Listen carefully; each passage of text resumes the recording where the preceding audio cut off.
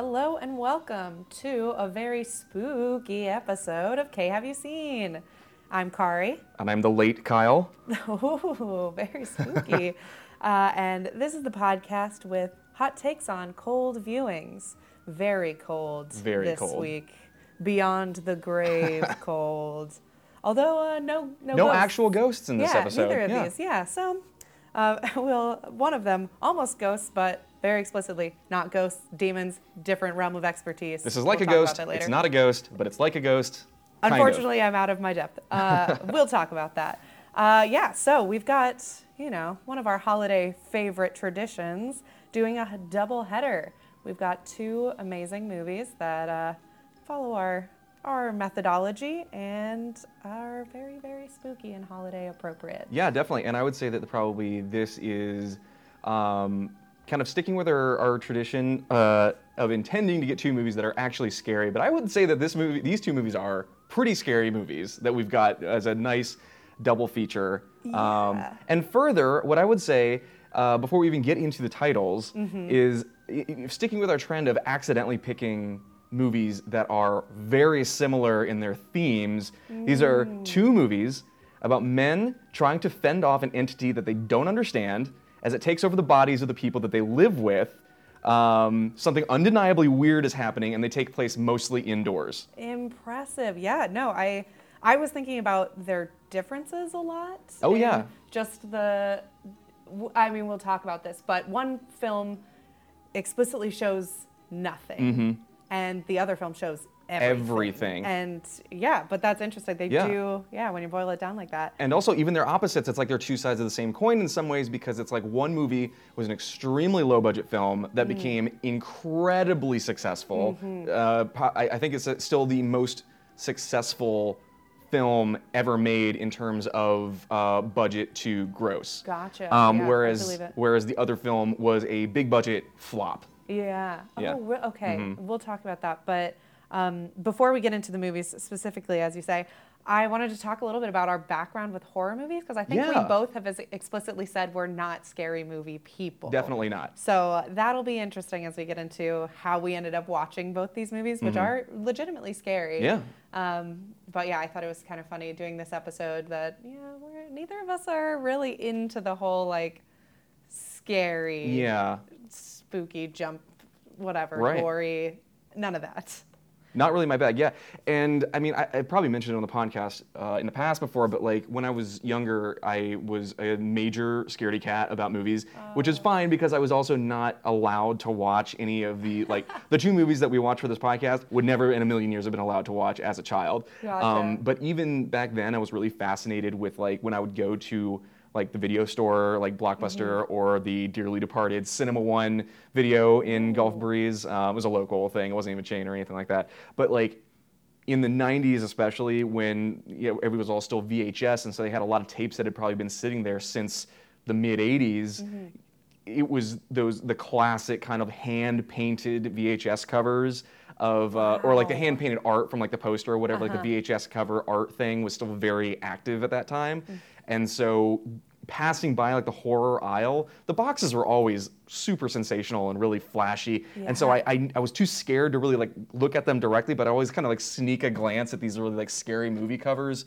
It was a thing, it was definitely a thing. And so I would kind of test the waters a little bit when they would have older horror movies on TV around Halloween. AMC's Monster Fest was always one of my favorite things about Halloween time. So that was kind of my soft entry into this genre that I'm still not a huge fan of, but I've always kind of had that little bit of curiosity and fascination with it. Oh, I totally get that, because I'm similar. I mean, scary movies have always just stressed me out. I've had a couple friends who are very big into scary movies, and so that's usually how I'd see them, as one of my friends would drag me to one. And I hate being a weenie about things, but it's still, I'm never going to be the one who's let's go see it. Now there's more movies that they're just so zeitgeisty, all the Jordan Peele movies and stuff. It's worth seeing because they're so good. Right. But things that scare me just stress me out, and I don't seek out that feeling. But the curiosity thing, even now, I think I did something similar when I was a kid of just like wanting to read the back and wanting to look at the art because it's so interesting. And there's always these like interesting stories you can get even just from the cover. And now with scary movies that are big, but I'm like, that does not sound like something I'm going to enjoy sitting through for 2 hours. I'll look up the whole synopsis. I will read I'll it. do exactly the same thing. Yeah, it's so interesting. Like the stories can be so interesting, but I don't necessarily want to sit there and be manipulated into jumping out of my seat or like literally leaving the movie Us. My like joints were sore because I was so tense for the entire movie, which I think was really impressive. Like Jordan Peele, he's masterful in that, but also I feel so stressed out. I really need to relax. And I think it's really, horror is as a genre so huge and, kind of a strictly defined genre in a lot of ways. Like you can tell when something's a horror movie. Like it's almost never ambiguous because that's something that is marketed and you know you're getting into a horror movie when you go to see one.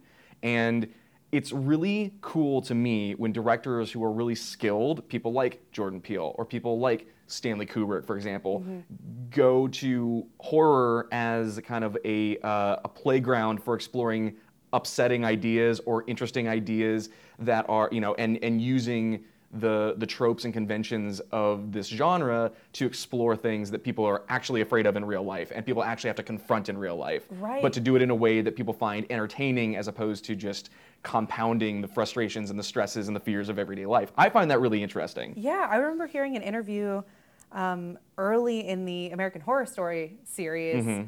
I think either the showrunners or maybe it was Ryan Murphy himself, but like he was talking about how the scary, like the first season, the haunted house season, the idea wasn't necessarily, like the true scary thing wasn't necessarily the house. It was this marriage breaking apart. Like that's a real life fear, and that's what everything kind of was centered around. And it is an interesting idea, exactly like you're saying, that you're taking these things that are like completely out of the realm of possibility, maybe, right? I'm a believer, but using those to explore these ideas that are real life scary. Yeah, and, totally. And I think, well, I don't want to go too far into this before we talk about the movies, but the movie I brought, I think, was just an interesting exercise in how to make people scared. Like it's all emotional manipulation on the like surface level paranormal scary stuff. So that I think there's so much like technical that you get into that's fun to watch too. Exactly. And you nailed it early on when you said that like the movie you brought is very minimal in every aspect. Oh, yeah. Whereas the movie I brought is everything. Maximal. It's a maximal. It's exactly right. It's a minimalism versus maximalism. Yeah. And so they're very different kinds, but in a weird way, they both achieve a very similar effect in the audience, and not just in the fact that they're scary, but the way they scare the audiences, I think, is actually very similar, using two completely different approaches. As I'm sure we'll get into more in our discussions of the movies themselves, but like they both employ the tension of suspense and the sustained fear. A lot of times movies will be able to do suspense really well, but then jump scares. And they're like cheap jump scares, like, oh, it was just a cat, or oh, this big scary body just fell out of the closet, or something like that. Whereas these two movies, I think, the much more difficult approach is to draw out the suspense, and then when the scary thing happens, it's still scary 30 seconds later, 60 seconds later. You're not like jumping and then relaxing. You're jumping and then like, what do I do now? I'm like fidgeting in my chair because like this is so crazy. Yeah. I think they both also set up interesting with scary movies, probably because I'm so stressed during them. I'm always looking for the like, okay, we're safe now. Now something might happen. And I think they both kind of set up those rules in really interesting ways. Because some films, like Us in particular, I felt like there was no safe space. Right. Like everything, at any moment, something could have happened. But in both of these, I think there was a little bit of a like, okay, we know that in this particular circumstance, probably nothing scary will happen. Exactly. And you kind of find those islands, and then it just makes the suspension worse when you realize, like, oh, I've been comfortable for a minute. But with that, let's dive into our films. Of course. And Kari, what film did you bring to the table today? So I brought the 2007, though it was widely released in 2009, kind of low-budget horror darling, Paranormal Activity. Got a high-def camera on. My girlfriend Katie, she thinks there's something in the house. I don't know. You believe me, right? Doors are locked, alarm is on. If anything walks through here, it's gonna leave a pretty good footprint.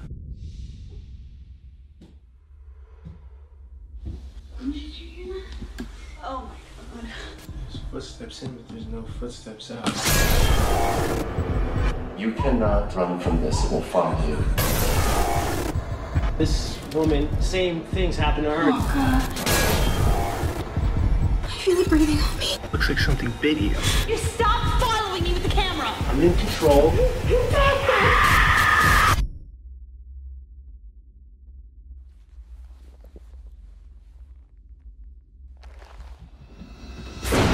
Paranormal Activity, rated R. Please, please, please, please, please. You demanded it. Now playing in theaters everywhere. Modern classic, I would say. Modern classic, yeah. I was excited when you said you hadn't seen this one because, again, not being a huge horror person, there's not a ton of movies that I can bring that, like, nobody's seen this. But this one it's worth watching because, I mean, it certainly didn't kick off the, like, found footage genre. It was about 10 years after Blair Witch. Yeah, and that's the true start. But this really did, I think, revitalize some of that. Yes, definitely. It definitely revitalized low-budget horror. And like we've briefly discussed before we got into this podcast, but it did kick off some pretty big names in production, at least, that that are creating some really interesting things now. So Paranormal Activity. So you had to have been familiar with this. Yeah, I definitely knew that this movie was around. I knew that people really considered it to be very scary, although a lot of movies market themselves as being particularly scary when they're not necessarily, because obviously people that like horror movies want to see the scariest movie they can find. So if your movie is remotely frightening, you're going to market it as the most terrifying experience you could possibly have in a movie. Yeah, which is so fun. In doing research for this, just the consistent, like, since Alfred Hitchcock, the whole, like, oh my God, you're going to be so scared that you're going to die. And, like, we have doctors waiting outside. Whereas with this movie, with Paranormal Activity in particular, when I looked it up, people literally did leave the theater during test screenings because they were too scared. Right. And this one is so interesting because it came from a very indie background, as you alluded to. Like, this is basically a festival darling. This is anyone who releases a festival film. This is what you hope happens. You've made it on a shoestring budget. People love it. Someone buys it, and then it kicks off a 5-film franchise. Which I actually want to read. I don't want to spend too much time on this, but like this is one of the only times I've ever seen this happen with movies. Like sometimes sleeper hits will graduate to #1 at the box office, occasionally. That's rare enough. But like the very short nutshell history of this movie that I found fascinating was that the film opened in 12 theaters in college towns on September 25th, 2009. Okay. It made like $80,000 over that weekend in 12 theaters. So not bad. Okay. So the next weekend, it spread to 33 theaters, doubled the box office reception. And then the weekend after that, it spread to 160 theaters. And then after that, one weekend later, it went to 600 theaters, 600 more theaters, and then it eventually expanded to 3,000 theaters. So starting from 12 theaters, like a limited release is one thing, but like every week, exponentially growing in theaters, and then ending up at the end of like, when all was said and done, making $200 million on a $15,000 budget. Yeah. Incredible. It's so wild. Like the production value is part of the story. It works so well, and it was, as I was reading about this, when it got purchased by Paramount, they had talked about like reshooting it. They talked about basically entirely remaking it when they were going to do a wide release, but it just worked so well as it was that they were like, no, you know what? They made some minor tweaks, and that was the film that they saw, and it's like largely shot by the actors. Yeah. Like it's so just exactly a production or a festival darling. Like anybody who's ever made an indie movie and, put their blood, sweat, and tears into $11,000 or less, that is what they hope to get out of it. And there's very few stories of success on this magnitude. It's from true, that. and it's proof positive. It's every few years we get a reminder that really all you need is an idea and a camera, and you can make your movie happen. You can make a really good, really effective, and financially successful movie with the bare minimum of resources. And, the fact that this movie is scary is one thing, but it's also really good. Like, it's like the storyline is coherent and often to the detriment of the believability that it is a found footage movie. But if you go into it knowing that it's obviously staged, it's still like a really good movie. Yeah. It doesn't rely on the idea that like, ooh, maybe this is for real. Well, no, but it's still really good. Yeah, totally. And we can dive into, well, I guess that's your background. My background, I remember maybe not when, I think I saw this when it first came out, but what I really remember is when the subsequent movies came out. I was in college, and it was like a huge thing that they would come out in select theaters for, the second or the third one, there was like a whole social campaign about like Demand bring it, yes, yeah, bring it to a theater near you. We stood in line. I was in school in New York, so I stood in line with some friends in Times Square at like a Lowe's theater or something, waiting for like 2 or 3 hours to get let into some of the releases, just because it was a thing to do. Yeah. Like, I don't even like scary movies that much, but like it was just such an experience, and there's something so cool. It doesn't feel like marketing. It felt like there's a cool, Well, and seeing a movie like this, horror movies often have this, but like the experience of seeing a movie like this in a crowded theater with people that have also never seen it before is, that was not my experience with this movie, but like movies like this that you get a chance to see it on like opening weekend with a room full of strangers, the electricity's in the air, the anticipation is high. It's one of the best experiences you can have in just going to the movies, really. Yeah, and it feels like the whole thing feels a little like subversive, like you're watching these home videos, what's gonna happen, like you're watching it unfold, and it's just an experience. And in some of the later ones, we'll talk about this later, but they do some really interesting techniques in that found footage, in those parameters that are so interesting. And we could talk about that a little bit as we talk through the plot. But yeah, it felt so cool and underground and fun. And what I was thinking of, the whole like found, or the candid camera in the theater. Yeah. I want to say this is the marketing campaign that started that. Like Probably, now you see those trailers and it's the audience like, wah! Like, freaking out. It's like the camera on a roller coaster. Yeah. And it feels like that. It feels like when everyone's in there and they're also watching you because you're all scared and you're part of it now. But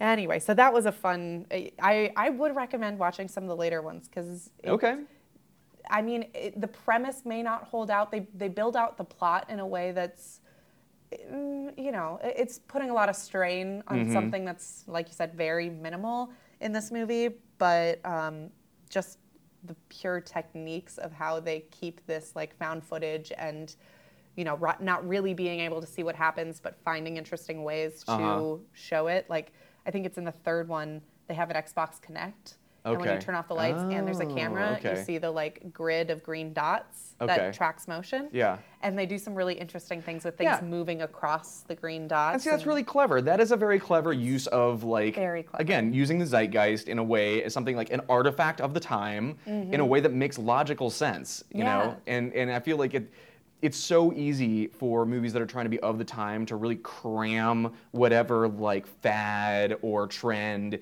is on people's minds at the moment into the story when it can be so simple and so effective. Yeah, it's like every horror movie that's about social media now. I see those trailers and I'm like, I'm not interested because I feel like this is a bunch of people who don't actually understand social media so much being like, so spooky. What was that movie Nerve that came out maybe 2 years ago where it was like Dave Franco? Yeah, and it was exactly. And I was like, this trailer looks like the movie was written by a 60-year-old who was fed up with their kids being on the internet so much. Yeah, there's like the one about like kids Skyping or some kind of chat roulette something thing, like that. and like people are getting killed off, and it's just like, okay, like we get it. You're scared of the internet. Teens are scary. Right.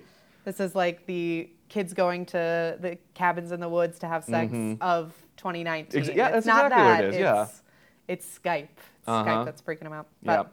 But anyway, so let's walk through some of this plot. Let's do it. So it opens up on that opening card that is just another like classic, like, oh, this is real. Thank you to the families of Mika and Katie. And to the like San Francisco or San Diego, yeah. police department for releasing these films.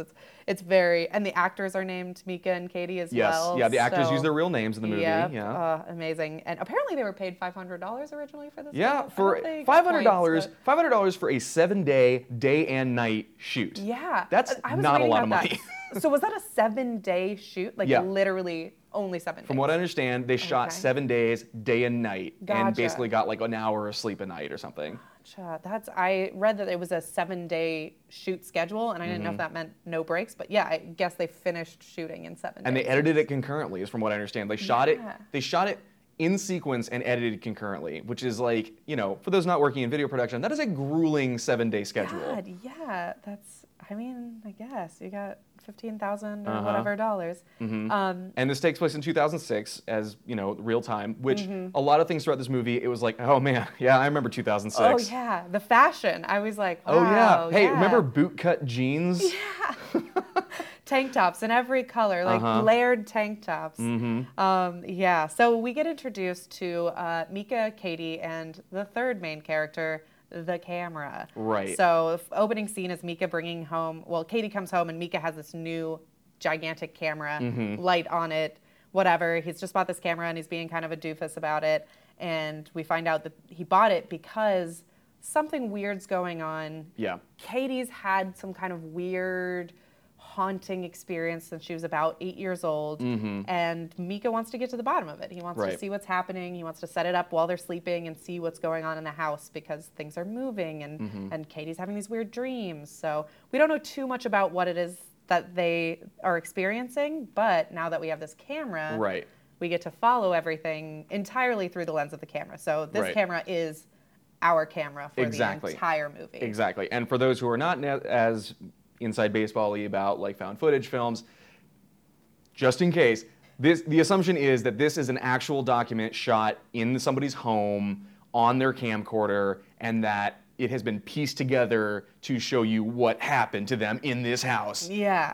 And that's the idea behind it here. And so it's like, you always kind of have to introduce that subject in a film's narrative in a way that is somewhat believable. Otherwise, it's like, all right, but why was there a tape of this? And so at first, when it first shows, the first shot of the film is, I believe, Mika holding the camera in a mirror and being like, I just got this new camera. And my first thought is, but why? It's so convenient that you have this giant camera. But they explain it one scene later when it's like, something weird's going on, we want footage. Yep. Easy. Yep.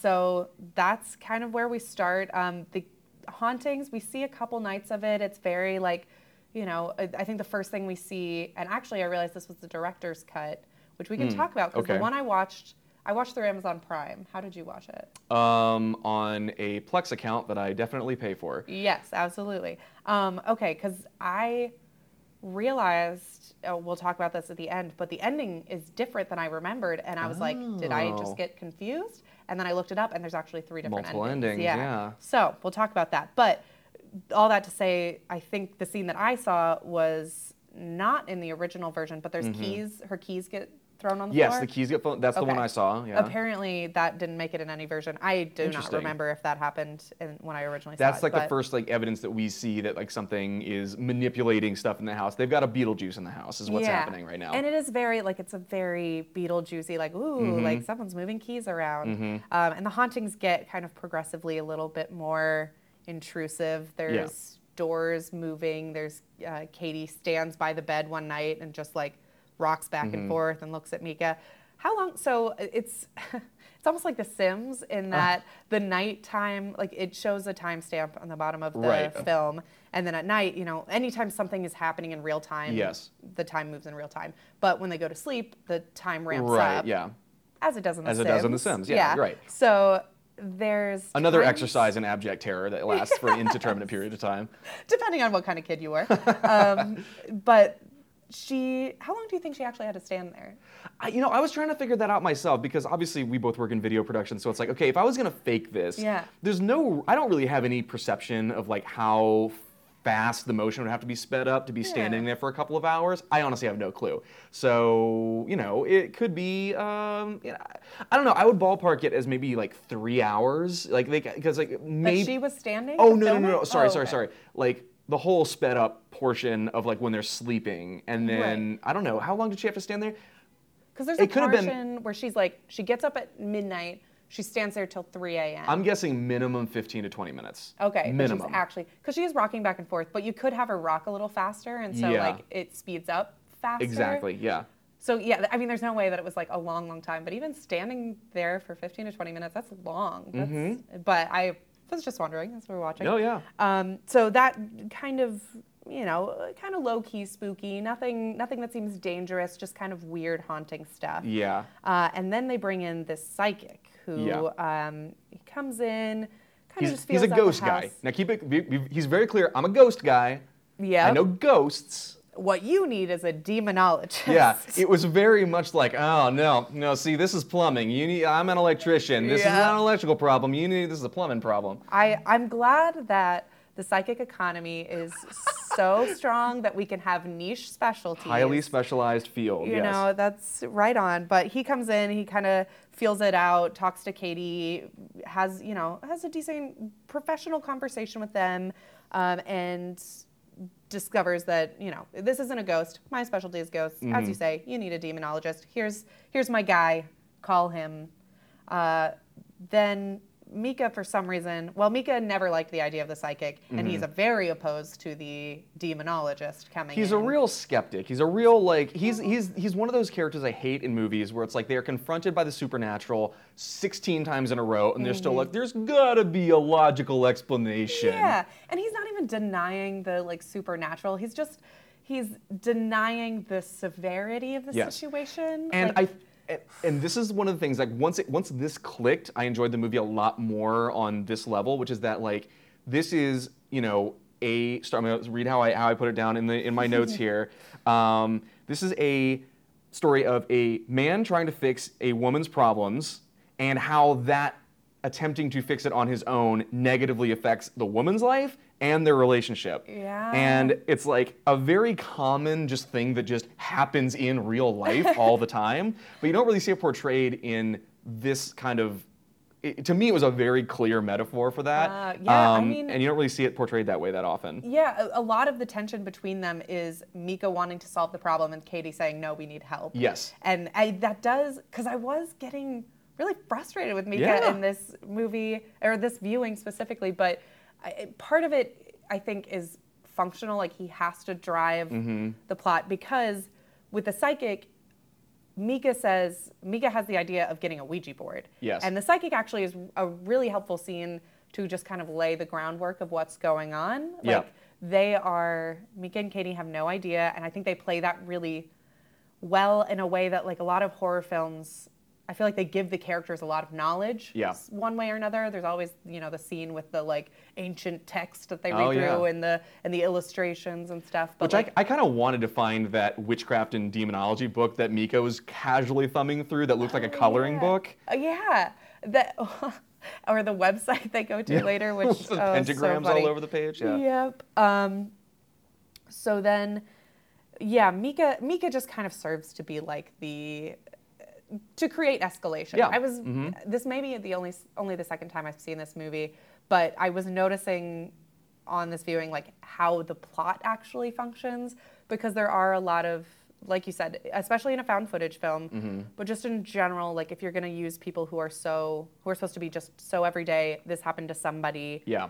You need a lot of kind of driving factors outside of them. And so he really is a driving factor, just in that he's being alpha male and trying to solve exactly. the problems. And again, it's one of those things where this can very clearly be seen as a metaphor for a relationship falling apart, because it's in him attempting to solve her problems that she is not asking him to solve, and in fact is asking to have someone else help solve it or fix it. Or ignore it entirely. Or ignore it. Because she has gotten so used to having this demon follow her before she even knew what it was, that now she's like kind of freaked out by it, but she understands that like it's happened so long and nothing really bad has happened to me that I can kind of live with it. But he's pushing it and pushing it and pushing it without actually knowing what he's doing.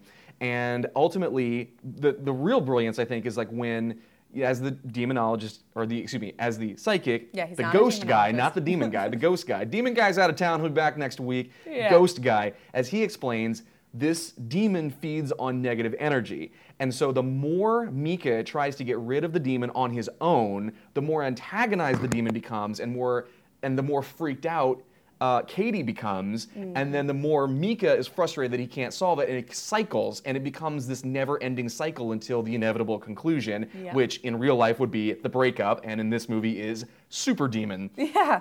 Oh, yeah. That's something, the mechanics, yeah, like I said, are something that I paid a lot more attention to, because it is, there is like a sense of randomness in a found footage film, of just like, oh, like, look what we caught on camera.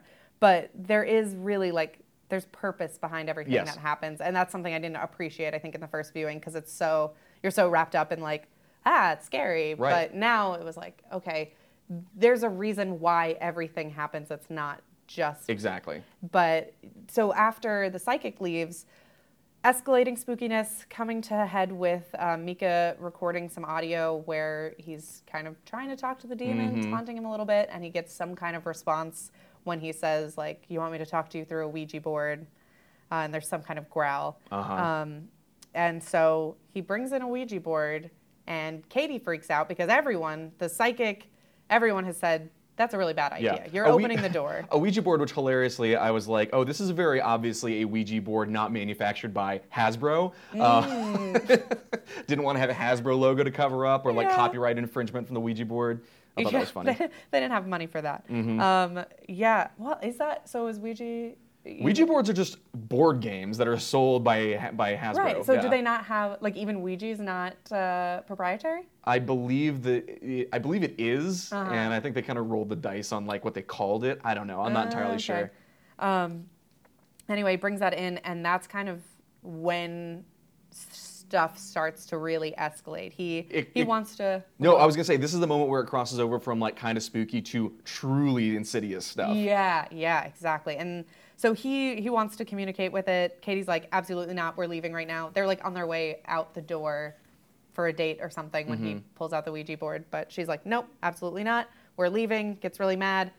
They leave, and the Ouija board moves on its own, catches fire. I think that's it. That was it. It moved around on its own, because the camera is, and again, brilliance in staging and blocking, and like, you know, how the story unfolds is that Mika carries the camera everywhere, but he leaves it in place here because Katie's really mad at him, so he just like leaves the camera running, doesn't even bother to turn it off. They leave the house for who knows how long, and the camera catches the little cursor thing on the Ouija board zipping around on its own, and then just slowly becoming engulfed in flames, which was really creepy. That gave me a major chill down my spine. That's probably one of the scariest scenes, because they also, like we said, minimal. There's a lot of scenes that would be scary if you saw them, but they're happening in another room. So they're still scary, but you don't know what happens. You're just hearing, you're seeing their bedroom as they're sleeping, and you're hearing thuds, you're hearing crashes, you're hearing things from downstairs or down the hall, but not seeing what's actually happening. And this is one of the scenes you actually see, so it's really scary. The scenes at night when it's on there, they are very creepy because the silence is deafening. There's no music in this entire thing. Like, there's none at all. And there's no added ambient music or not even really any diegetic music except for the very beginning. Nothing, exactly. Yeah. So the scenes where the camera is set up on the tripod, pointed at their bed, it's like a wide angle lens, so you see the bed, but the bed's off center, and you see the open door and the corridor. So every time it goes, I'm getting chills literally just thinking about it, because it's such a perfect and simple setup for the camera and perfect framing where you're always expecting something's going on with that door or that hallway the entire time. You're expecting something to emerge from the shadows or the door to slam shut or whatever. And so the first time you see the door just slightly creak and then slightly close and then slightly open, it's just a matter of like 6 inches or so, is I'm sure people screamed bloody murder in the theater when that happened. Oh, yeah. And yeah. to the point where I think that,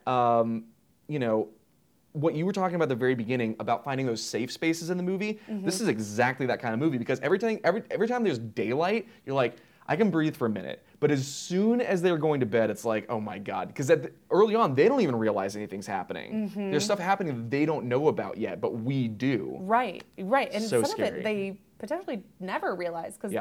they review the tapes and they kind of talk about it, certain things, but there's things that we see that they never see.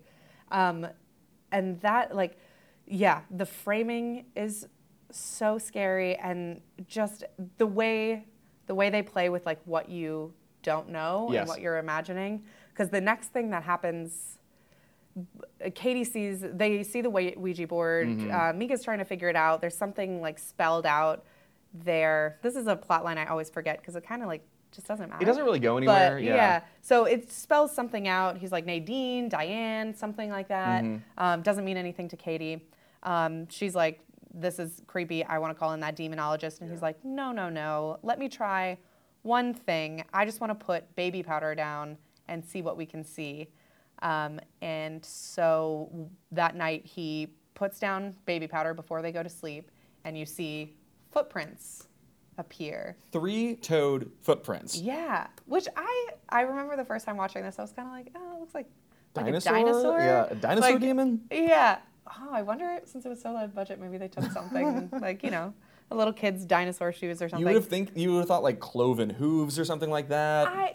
Or even Devil-y a stuff. human footprint Yeah, would have been scary. That I would have made a different choice. But it's still, it's spooky because you see it.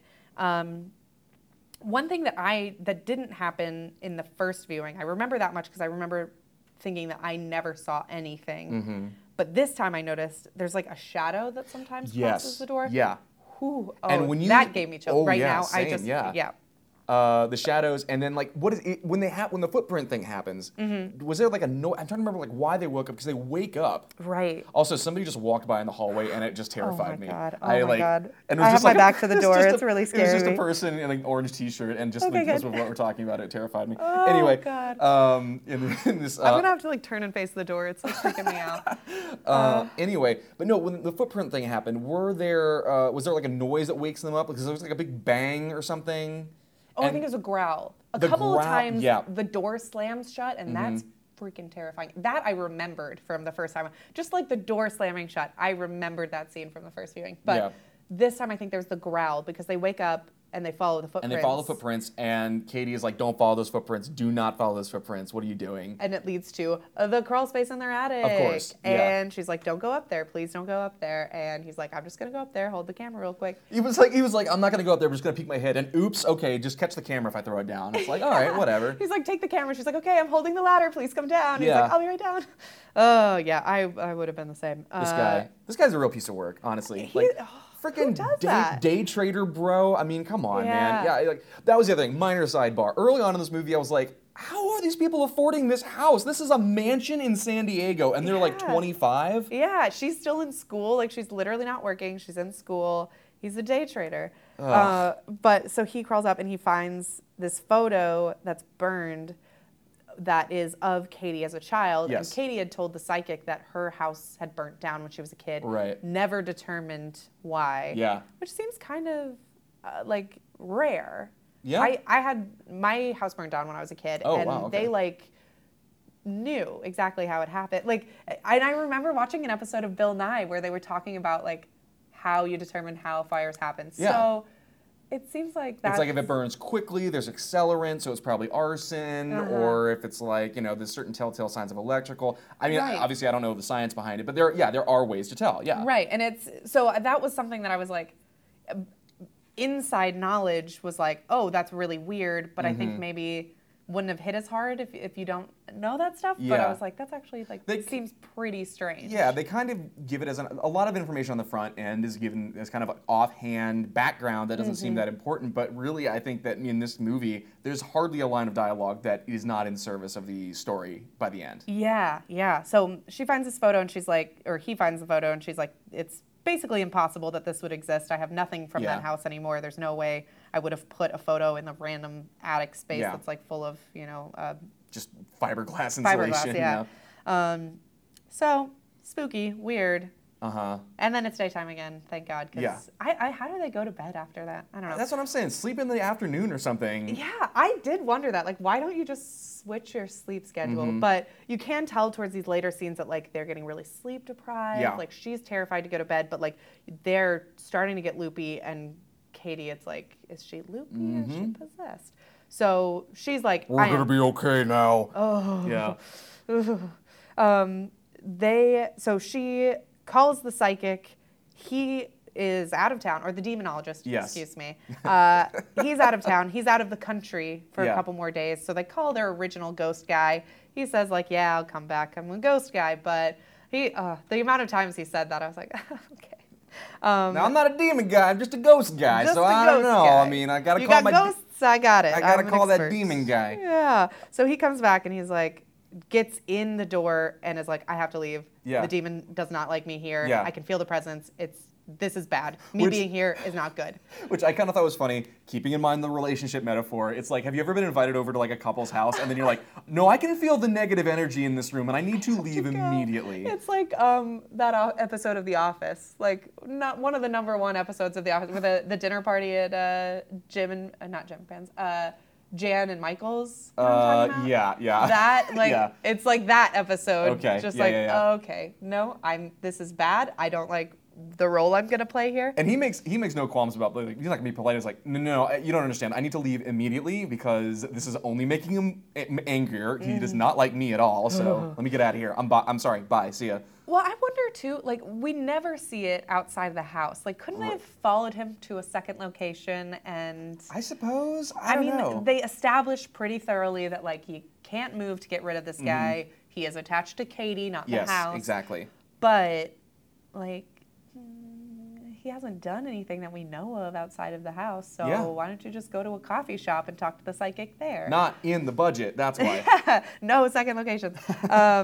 So psychic leaves. He's like, can't help you, bye. Yeah, which is crazy because he's in two scenes in the entire movie. The first one, he ends the conversation with like, "This is not my area of specialty. You need to call somebody who knows more about this stuff, but you're gonna be okay. Everything's gonna be fine." And then in this one, he comes in for 3 seconds. He's like, "I gotta go. You guys are on your own. Goodbye. Yeah. See you forever. He Bye says forever." he'll like try to help them, but I Yeah. did.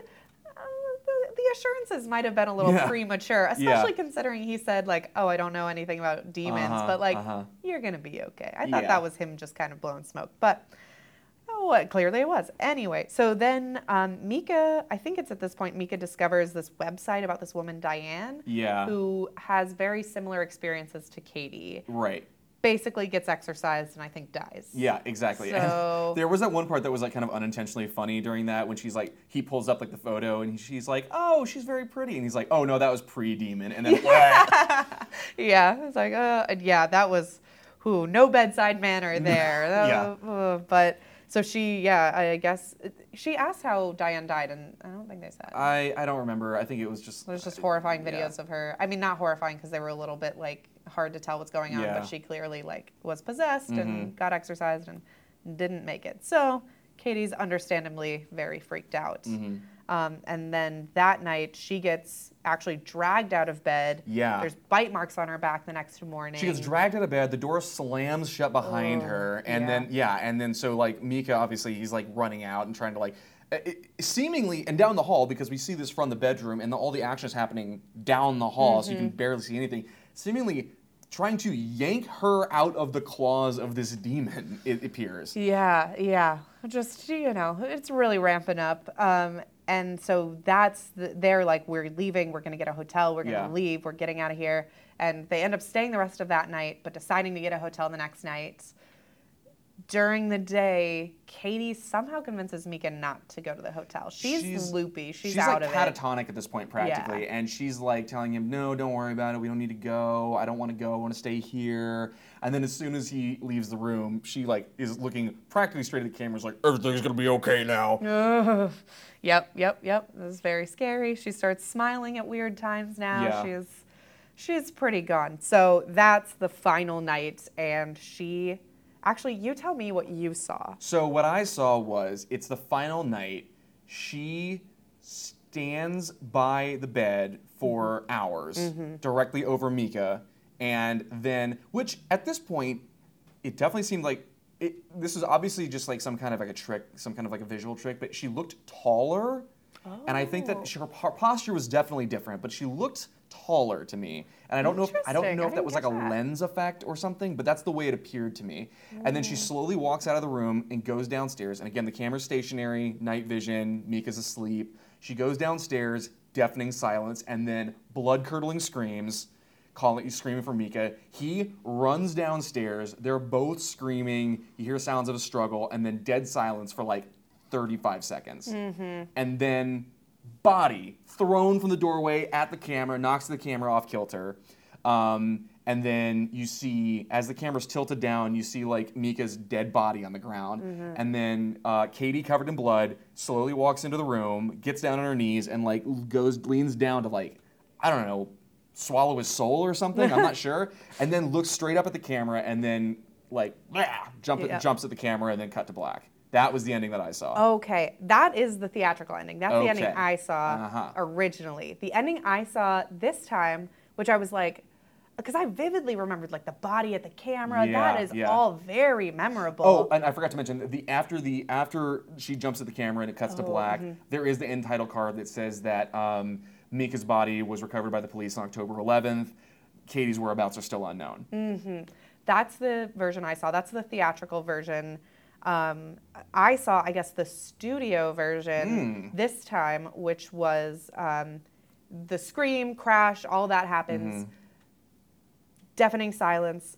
Katie walks back in with a knife, walks up to the camera, cuts her throat, and falls over. Whoa. But that doesn't work with any of the sequels. Right, yeah. Because Katie is a part of them. Yeah. So I was so confused, but I looked up, so as part of this kind of, being acquired for distribution and all that stuff, the endings did change. I'm not sure why the studio would have put that ending, especially because it became a franchise. Yeah, and what I heard was like that there was a third ending that was either, I don't remember if they said they shot it and never released it, or they never shot it, in which she is sitting in the bed and there's a time lapse for like 3 days of her sitting in the bed, not moving, and then the police show up. Yeah, I think that one that's the original ending. Okay. So that was the original back in low budget days. Alternate got added for theatrical release. Studio ending for the home release, I'm not sure why.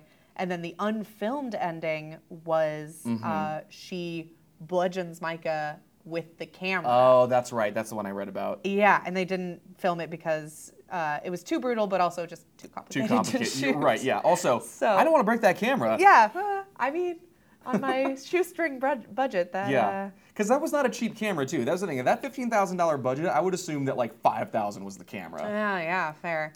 And the guy who played Mika, who's doing a lot of the camera work in the movie, it's possible, like when Katie's holding the camera... Well, I guess maybe both of them did, but it called out that he had done some camera work in college, so it's like, oh, great.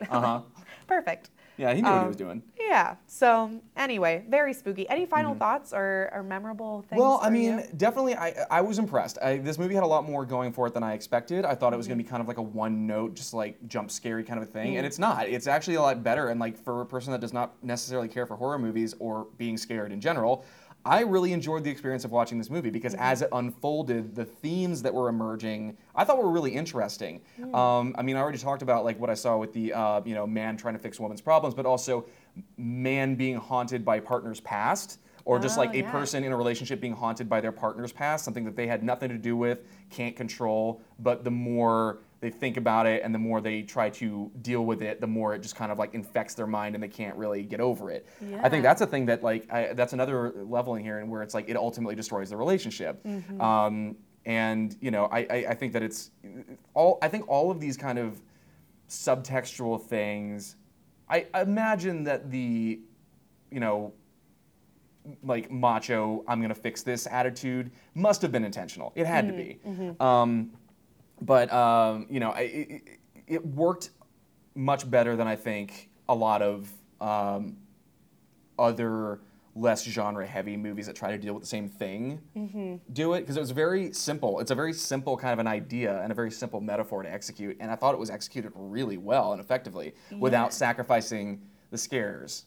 Yeah, I think this one, it's the perfect budget to match what they're trying to do. Like the fact that, a lot of things that are probably cost constraints, may have been choices because of cost, maybe not, but 2 characters, 1 house, 1 location. That was, I'm assuming, a real house because they're moving through it so much. But you're taking that and it's cost effective, but also, like you're saying, like it makes these themes so important and so central to what you're doing. Also, it also makes the scares and the way you build suspense so specific. Like it works so well within its constraints that it couldn't have been successful almost any other way. So yeah. No, I mean, overall, I think that the one thing we didn't really talk about, like as far as a little bit of background, is like this was kind of the first mega success story for Blumhouse, which is a production company that Jason Blum, who was, I want to say a former Paramount exec, I'm not entirely positive, but anyway, he started this company that specializes in horror movies and has been, over the last decade now, grown from being this kind of small production company that acquired Paranormal Activity as kind of its first success story to now producing some of the biggest horror franchises and horror movies around, like both of Jordan Peele's movies, Us and Get Out, were Blumhouse. They also produced a great documentary called Horror Noir about Black representation in Hollywood horror movies that is highly, highly recommended by me. And then they also produced the Halloween sequel that came out in 2018. Oh. So they're all over the place. They do big budget, low budget. They're a very prolific and well-respected production house for horror movies these days. And I think that this is a really interesting thing to kind of see their first big success story. Yeah. Yeah, it's an interesting model, and like I said, I think that is Paranormal Activity kicking off that low budget, high grossing horror film. That's really, it's Blumhouse. That is the trend, and it is interesting all the things that they've produced now. Because I was looking, I think they even have Whiplash and Black Klansman. So it's not even horror for them anymore. Exactly. Yeah, they're branching out. They're doing big things, and it's so interesting because genre pictures, in particular horror films, are almost guaranteed to turn a profit. They're so cheap to produce, and people will just go to them, mostly teenagers, but they make good money. And so that's a great in for indie producers and indie filmmakers. And so I think that's what we're seeing right now. Black Klansman and Get Out were up for Oscars and won Oscars. So, Blumhouse is on the up and up. They're one to watch, even for people that aren't really into industry inside baseball kind of stuff. Yeah, exactly. So would you recommend this movie? I absolutely would. I would say that if you are a fan of films in general, you should definitely see this movie. And it's definitely one of those horror movies for people who don't like horror movies, because it's not particularly gory. It is scary, but it's a great example of how, again, not just how you can make a scary movie and a good movie with a low budget, but also you can make a scary horror movie with virtually no violence at all. Yeah. Except for the end, which is just, it always kind of surprised me that, you have to end it somehow, but it was hyper violent at the end. Could you have done it any other way? Would have been interesting to see, but it is a very, very effective. So how about your review? Paranormal Activity has a lot more to offer than faux realism and jump scares, both of which were well established by the time it came out. Not content with being just a haunted house flick with a very cheap found footage gimmick, this movie effectively explores complex themes about man-woman relationships while never getting sidetracked from its primary mission of being incredibly scary. Its unbelievable success story is solid proof that you really can make a hit movie with nothing more than a few $1,000 and a great idea. Great. So, what about you? So, I just realized I forgot to mention the title at the top of this one, but okay, it's the suspense. It is the suspense. So, the movie that I brought that I realized was a great pairing for Paranormal Activity 1982's The Thing from director John Carpenter. 12 men have just discovered something. For 100,000 years, it was buried in the snow and ice. Now it has found a place to live. Inside. Where no one can see it, or hear it, or feel it. I know I'm human. Some of you are still human. This thing doesn't want to show itself. It wants to hide inside an imitation. It'll fight if it has to, but it's vulnerable out in the open. If it takes us over, then it has no more enemies. Nobody left to kill it. And then it's won. You guys gonna listen to Gary? He can beat one of those things!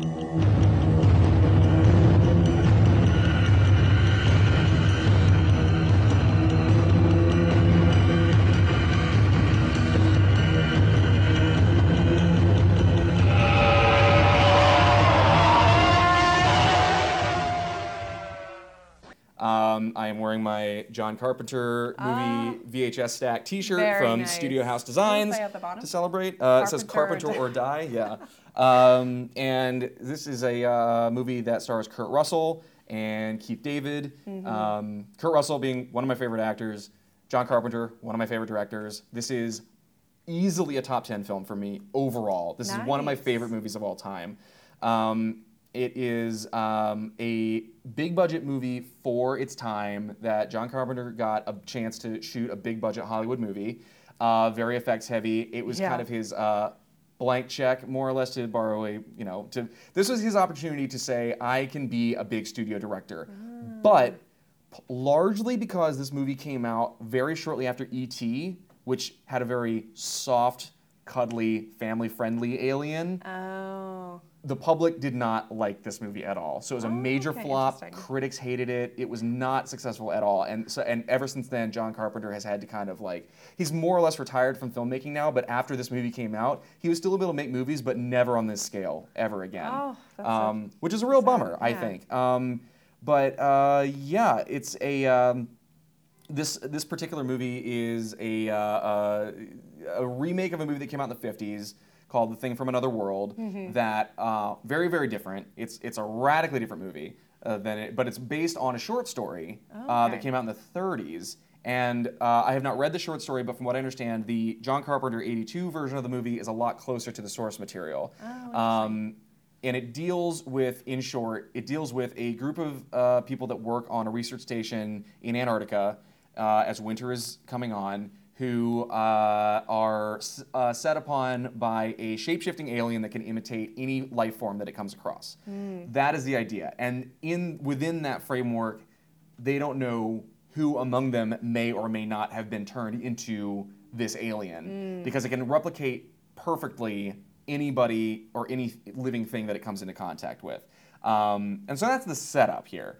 Now, where that goes in this story is bananas. It is one of the craziest movies you'll ever see. I think it still holds up as one of the most inventive, effects-driven movies, I would say ever, honestly. The effects work in this film is front and center when it happens in a big way. And then there is a prequel / reboot that came out in 2011 starring Mary Elizabeth Winstead, also called The Thing. It's not differentiated at all, sort of like Halloween. I don't know why John Carpenter movies have sequels, prequels that have just the same title, like Halloween. I like that. I liked it the first time. Anyway, so that's kind of the overview here before we get into the plot. Now, before I brought this movie to the table, were you familiar with this movie at all, beyond me just saying this is a movie I want to talk about? Had you ever heard of it? Did you know anything about it? No, honestly, I knew pretty much nothing. Honestly knew pretty much nothing. Okay. When I was watching it, I realized I had seen some scenes before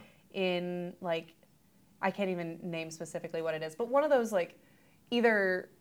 cinephile type videos on YouTube, or one of those shows that's top 10, whatever. 100 scariest moments, exactly. 100 years, 100 screams, whatever. Yes, exactly that. I think the scene I specifically saw was, I forget which guy, because honestly, The names I all run needed together. an appendix. I've seen this movie probably 20 times, no exaggeration, and I can barely remember half of their names. They needed to give him nicknames or something. Like Windows, I got. 'Cause Windows, it was like, got that guy. Yeah. Windows. Doc. Well, even then, I was like, wait, there's a doctor. Yeah, that one note. Make the names a little bit more recognizable. But I forget who it was. But when his head like comes off of his body, not the spider head, but maybe he's the guy who turns into the spider head. But like his like eyeballs start bugging and his head like extends off his body. I think I've seen that specifically in one of those type, 100 scares, whatever. But the movie itself, really no familiarity. I mean, 80, horror, not my bag. So 80s horror, definitely not my bag. So John Carpenter's a bit of a blind spot for me. But I do love Kurt Russell, and it was an interesting one as I watched it, I was like, okay, some of this looks familiar, but for the most part, totally clean. Yeah. And I was kind of hoping that was going to be the case. And honestly, I had a plan in mind. It didn't turn out to be practical, unfortunately, but I had this idea in mind that I was like, because I know that you were a very reactive, like, I think you see where this is going. You are a very reactive, like, person in general. Like when someone tells you a story or something like that, like your face will definitely show your what you're thinking. Oh God. Let's just say you do not have a natural poker face, but that's fine. So what I thought would be kind of fun was if we were able to set up in some way to have like a camera on you while you're watching this movie to like basically do a super cut of like when the big like scary stuff happens or the big effect shots happen, to have like your reactions on tape and then release that along with this. I would have loved to see that as well. Would have been complicated, but especially since you told me that you watched a good bit of this on the train, so that would have been tricky. I mean, that would have been hard, but well, now I'm wondering, because I watched, as I said, a good part of this on the train, which I told you, it was like earlier this week, rainy, gray day, so watched a lot of it in the morning on the train to work, and it was just such a great experience. Oh, I'm sure, it was like, it's like when it's like a rainy day outside and you watch a movie indoors, like during the day, and you're still in your PJs and stuff. So it felt kind of like that, but it was like the beginning of my work day, so it just was a very cozy way to start my day. That's Although funny. I kind of sat in the corner and like had to just tilt my phone because I really didn't want people looking over my shoulder and seeing like, blood and guts and like slimy, disgusting monsters. And heads sprouting bug legs and stuff like that. I was like, they're going to think I am a crazy person. But I do wonder now what my face was showing as I was watching it. But it was so fun. It was so fun to watch. And it's one of those things, one of those movies where it's almost, as a scary movie, it's almost better to watch it surrounded by people, because in this movie, the people are what's scary, and very few people are alone in this movie, and that is kind of the crux of what's scary in the movie. Is it's not being alone and something jumping out at you, it's being surrounded by other people and not knowing which one of them wants to kill you. Right. It is an intense viewing experience for sure, and even now, having watched it several times, it's like it gets your blood racing. I would say that it really got my blood pumping every time I watched, even for this one, like watching it very clinically and academically.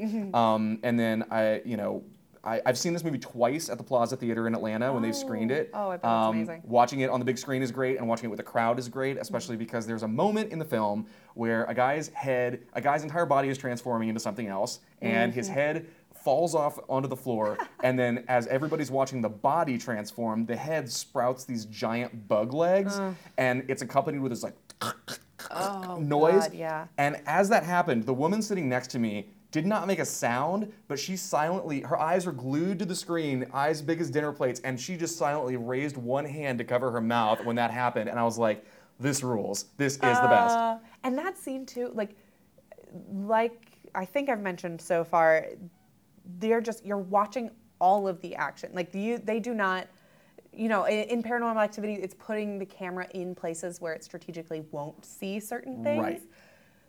But, and the monster's invisible, but this one is like camera at the action at all times. And so you're watching that transform and then cutting back to the people who I guess are watching the body, but it's not totally clear whether they're seeing it or not. Yes. And so you're kind of like, you're gonna do something about this? Yeah. Like, what? It's transforming. What are you gonna do? Yeah. And then they don't see it until later, and you're just like, Right. Yeah. Well, yeah, and then just like a quick, like I don't remember the first time I watched this movie, but it was relatively recently. I think I was in maybe fresh out of college or something like that. It might have been actually when I was living in Colorado. I don't remember, but it was like at some kind of situation where it was like, I haven't seen this John Carpenter movie that everyone says is great. I should watch this movie. And man, I was not disappointed. It was it has definitely become one of my very favorite films. So with that in mind, okay. First impression, like before we dive into like the plot, I mean, like, what was your first impression as you were watching it? I told you it was crazy, and I told you there's a lot of insano creature effects. But what was your first reaction watching this film? I really enjoyed it. I enjoyed, it's one of those everything movies that you're just like, this is why film exists. Yeah. Like for how much, I think especially in this moment, there's a lot of subtlety and a lot of, low key. I probably say this every time a movie like this comes up, but like, especially in the 80s when it was just maximal. It felt like watching like The Labyrinth or something where you're just like, everything is here. Like we are covering these monsters in slime. There was so much slime in this movie. A lot. Like things are just very goopy. Mm-hmm. And it's just fun and impressive. I mean, you don't get lost in this one in a like, oh my God, what if this happened to me kind of way, because it's like, that is a gigantic puppet. Yeah. But it is just like, it's just so cool what you can do with a budget and with, a fun, but like entertaining story. And I liked all the elements of this of like, it's an Antarctic bunker essentially. We don't really know why they're there, right? Yeah, it's supposed to. It's loosely like a research station. I think because it's like they don't really get into it. But what I've kind of gathered is that this is like a research station, and this is the essential crew that's there to keep it running over the winter while the researchers are not there. That's the impression that I'm getting from it. Yeah, and it's like it's a crew of people. So it's just an interesting world to be in. Yeah. And it turns into this like locked room mystery Exactly. because everybody is a suspect at some point. And there's a lot of really fun things. There's some beautiful map painting. Yes. It is kind of a crystallized like 80s movie. The tech doesn't hold up necessarily, but it is really fun and interesting to watch, especially from that angle of like, wow. Matte painting, like it looked like hand painted backgrounds. Right. I'm assuming. Yeah, there was definitely a lot of matte work in this film. They shot it in Alaska in the wintertime, and so they built the whole station. That was all a real set inside and out. I'm sorry, no, the exteriors were there, and then like the interior stuff was on a soundstage. Sure. But still, like all that stuff, like it is a real environment, and it is below freezing. Yeah. But there is a lot of like matte paintings and stuff like that. But like when they go to the actual alien ship, like that's all matte. Exactly. And it's gorgeous. Like Yeah, they're like no, it in looks a great. painting. Yeah, and like the puppet work. The thing about the effects work that like really blows me away is that we've all seen like monster effects shown in different ways, but most of the time it's like that's a guy in a suit, that's CGI, that's a hand puppet, that's stop motion. In this, it's so complicated that you look at it and your brain doesn't have time to register. That's what the fuck is that actually? Yeah, and how do they do it? And I feel like so many times, even when they're doing that, like, guy in a suit, special effects, makeup, whatever, there's also, like, they rely so much on the lighting and so much on not showing you certain things. Yes. But it's fully lit. Like, you can see everything. And it's impressive to go that bold, and it pays off. And this is probably going to blow your mind because it blew my mind. Rob Bottin, the special effects lead, the guy who designed and implemented all of the creature effects in this film, was 21 years old. No, I don't want to know that. He led a team of 35 people. What? And he did not know how to lead them very well, and so he ended up doing a lot of the work himself, sleeping in the studio locker room most nights. He said he didn't take a day off for a year, so he worked like 370 days on the creature effects for this. And how did he get that job? He was active like very early. He was like one of those Spielberg type of guys where it's like when he was really young, he was like trying to get in, and then by the time it clicked, he was still really, really young. Yeah, damn. 21 years old, designing and building these creature effects. Wow. Mind blowing, like a baby. baby. That's a child. Yes. Oh my God. Yeah. So keep that in mind, listener, when you watch this movie, because this was made by a person who was barely old enough to drink legally. Yeah. Oh, wow. But anyway, so let's go ahead and dive in real quick, because, so this movie begins. The opening credits are pretty spare, and like Rob Bottin gets an opening credit, one of the opening credits, which is great. He should. He definitely should. And we see unambiguously this is a flying saucer crash landing in Antarctica. So from the very start, the first shot of the film is a flying saucer crashing into Antarctica. So there is no question in our mind as the audience that this is about an alien. And then it jumps to present day after the title. There's a helicopter flying across the Antarctic tundra chasing a husky. Like chasing a husky dog. And the people in the helicopter are like shooting a rifle at this dog. So immediately you're like, why are these insanos shooting at this innocent pupper? Yeah. Dog gets to this American research station, and the helicopter is being spotted, and everyone's coming outside, and they're like, what's this helicopter doing? Helicopter lands. The guys inside, one of them accidentally blows up the helicopter with a bomb, which terribly clumsy. And then the other guy is still trying desperately to shoot this dog and ends up shooting one of the Americans, and so one of the Americans shoots back and kills the guy. Now, as this Norwegian guy is shooting the rifle at the dog, he stops for a second and says something in Norwegian that's unsubtitled. My understanding is he is telling them that dog is an alien that changes into other life forms. Don't let it get close to you. Yeah. No, like, I think that is the actual literal translation of what he's saying. Okay, yeah. He's giving them a very clear warning, but everyone's like, I don't speak Norwegian, so what am I going to do? Crazy person's shooting at us. So anyway, they're like, all right, something must be up at the Norwegian station. Put that dog in the kennel. Let's go check it out. So Kurt Russell is one of the helicopter pilots, and he takes... not Blair. What's the guy? The doctor. The doctor with the nose ring for some reason. Like, okay, I saw that in like one scene, and I was like, "What the heck?" He's and like a 55-year-old man with a nose ring in prominent 1982. Nose ring, yeah, not like even a subtle one. Like it's like sticking off. So yeah. I literally didn't notice that except for one scene, and then was like, "What?" Like, just a strange choice. So they bring the dog into the station, and they don't kennel him yet. They let him kind of wander around. And so MacReady, Kurt Russell, and the doc, they fly out to the Norwegian station to find that it's destroyed. It's been blown up, burned. Somebody has apparently slit his own throat, and it was like frozen over. And then they find this frozen... Like it was like, I don't know if you can... Ear to ear. Yeah, slice your own throat. And they find some documents that are in Norwegian that they can't read. They find a videotape, and they find this weird, deformed, frozen corpse that looks like a person, sort of, with the face weirdly like stretched out and the body in a weird position. So they bring this back. Meanwhile, back at the camp, this husky is very slowly and ominously padding around, checking everybody out. We get lots of shots of like, we get to like kind of meet the guys, and we also get to see the empty corridors of this station as Stevie Wonder's Superstitious plays, which is a great soundtrack. The diegetic music in it is really cool. Yeah. And we get to see this empty, lonely station where these guys are going to have to ride out for like the next 6 months or whatever.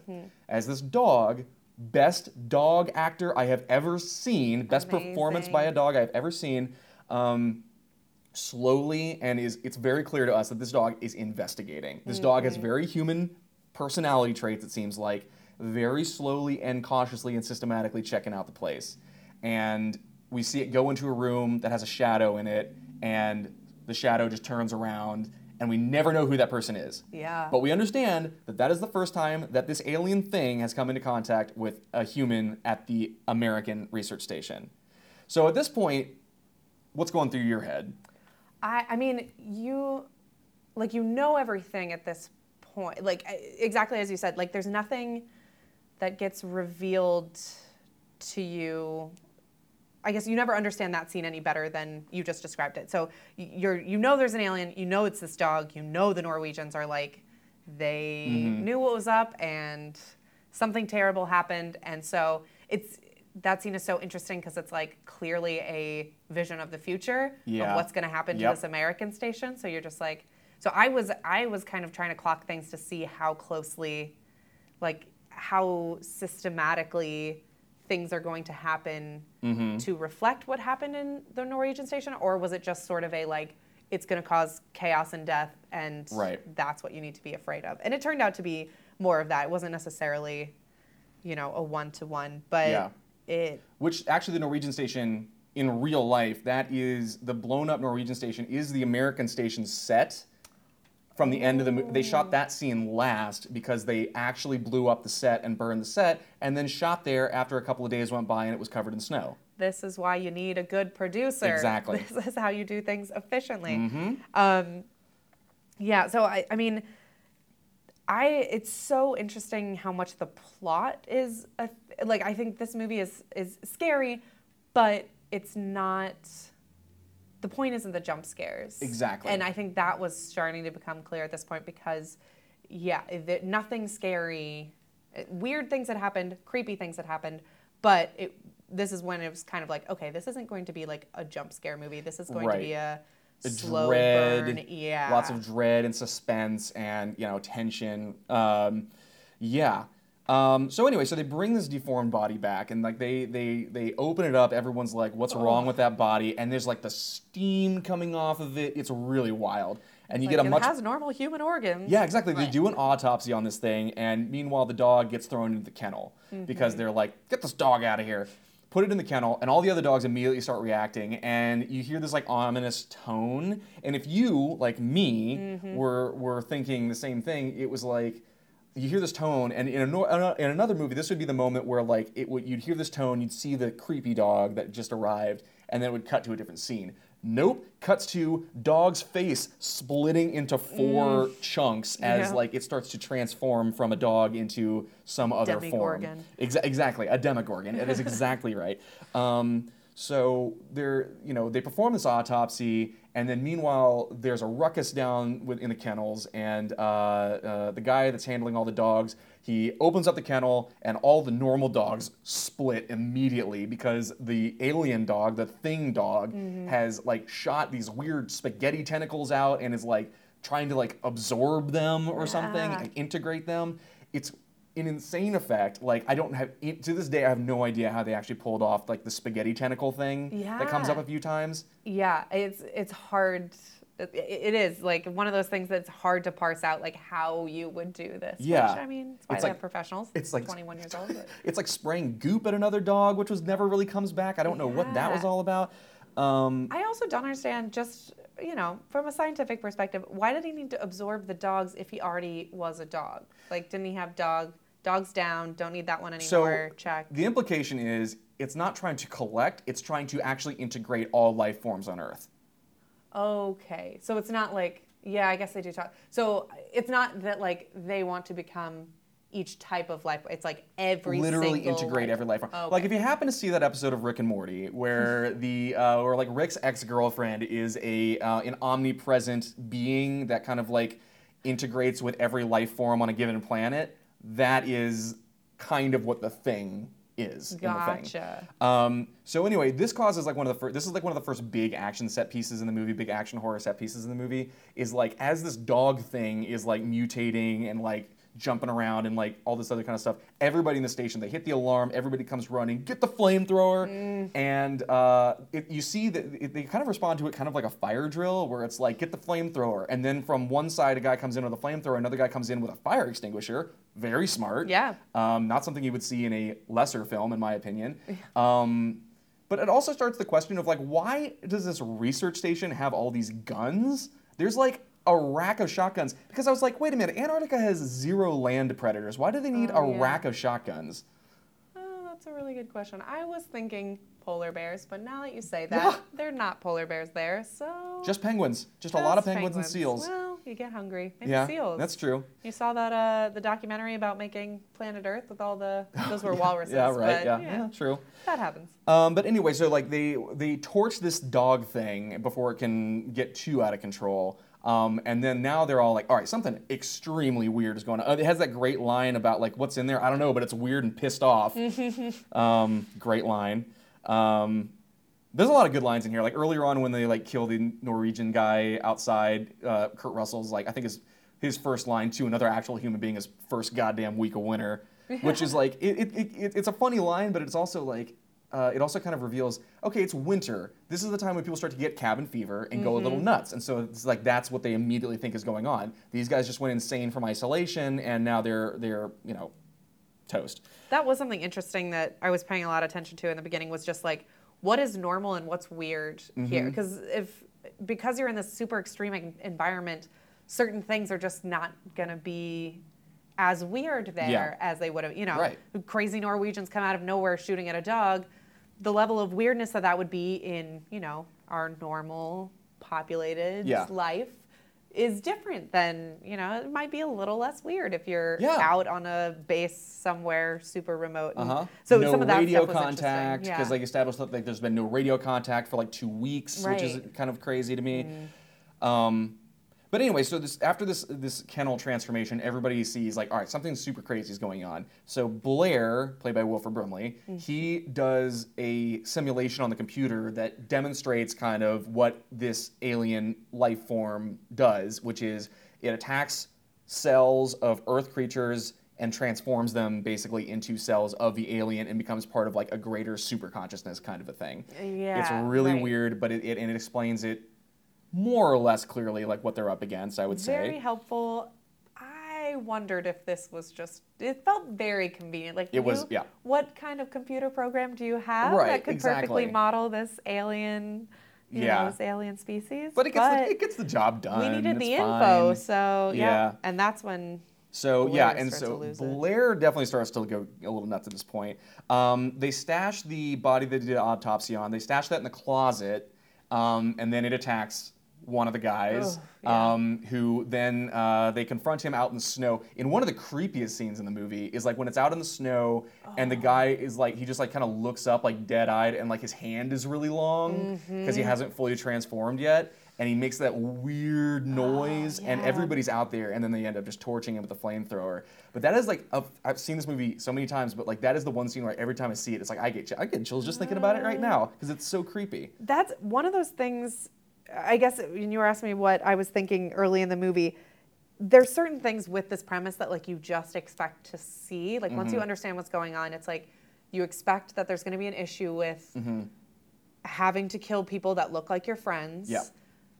And the cabin feverness, the like trusting no one, and are people being distrusting or are they being actually reasonably evil? cautious? Oh yeah. So that stuff, but that was kind of the first instance of like, okay, we're gonna have to kill our friends. I don't feel like they went super hard on any of the things I was expecting. Yeah. But that was, and I think, is that the one where Gary, the like leader, is like, but he's my friend. I've known him for years. Yes, exactly. And that's the only time that really comes up, because there was one thing about John Carpenter that I think does not necessarily hold up for all audiences today, is that he does make very macho movies. And this movie is very macho. It's got testosterone all over the place. And I think that is partly a result of just the fact that it's an all-male cast. There's not a single female in the entire film. But also, from what I understand, when they were doing the location shooting, there was only one woman on the crew, and then like a week into shooting, she found out that she was pregnant, and so she left. And so it was an all-male experience for like the weeks and weeks that they were out there in Alaska shooting this movie. So it's like, it's a very testosterone-driven experience that I think translates into the film. So less of the, this is my friend. Gary does say that, but like that doesn't really come up as much. Everybody else is just like, it's like, I would just as soon kill this guy as look at him. Yeah, like the distrust comes in very quickly. There are some moments that they like kind of acknowledge the humanity of like, oh, like you killed somebody and you're not totally sure they weren't still human. But it's never dwelled about. Like it's that it's more to make somebody else feel guilty than anyone actually feeling bad about it. Yeah. Guess that makes you a murderer. Yeah. That kind of thing. It's just like trying to get under somebody's skin. Yeah. But yeah, so at this point they watch the tape, which if you've ever seen a horror movie, never watch the tape. But they find out that the Norwegians basically discovered this big thing in the ice. They go back to that spot. They find this gargantuan flying saucer in the ice, and they estimate it's been there for like 100,000 years. And they realize that this is actually something from another planet or something.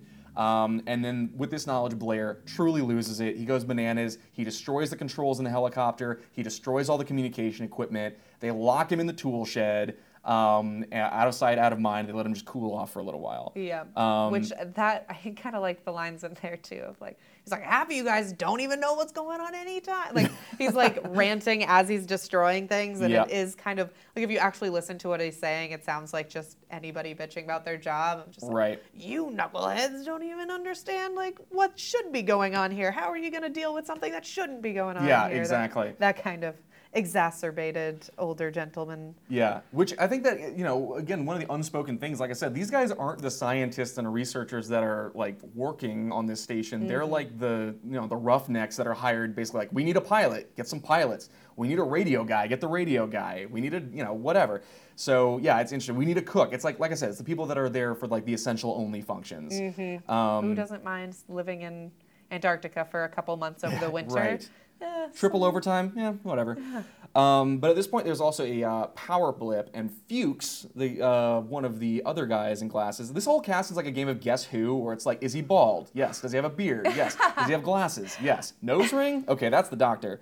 And there were so many scenes that were like reliant on like, where's Childs? Where's Fuchs? Yes. And I was like, shoot, which one is that? Not.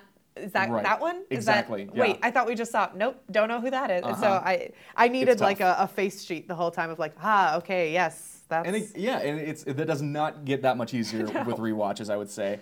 But anyway, Fuchs ends up trailing this guy outside, and he loses him. But what he finds is a torn up flight suit with MacReady's name on it. So Kurt Russell is now suspect number 1. And I did wonder this whole movie, like, is it going to be Kurt Russell? Because it seemed like a pretty safe bet that it wasn't. Right. Like, clearly we're going to follow Kurt Russell. But this move, I was like, okay, either at this point, okay, if that's going to happen, it absolutely can't be him. But the alien's smart enough to frame him, which is fascinating. Right. So the idea is that when the alien absorbs another person's being, it also absorbs their consciousness and their memory, so it becomes a perfect replication. So if it absorbs a person that knows MacReady and knows how to frame MacReady, the alien subsequently will know how to do that. So again, not explicitly shown in the film or explained in the film, but that's the idea here. And so MacReady ends up being locked outside, probably going to freeze to death. It's a miracle he doesn't have frostbitten falling off fingers or anything like that, because they say it's like 150 below zero. But he breaks back in with dynamite and a flamethrower, which is a power move if I've ever seen one. It's like, that's survival instinct. Lock me outside, okay.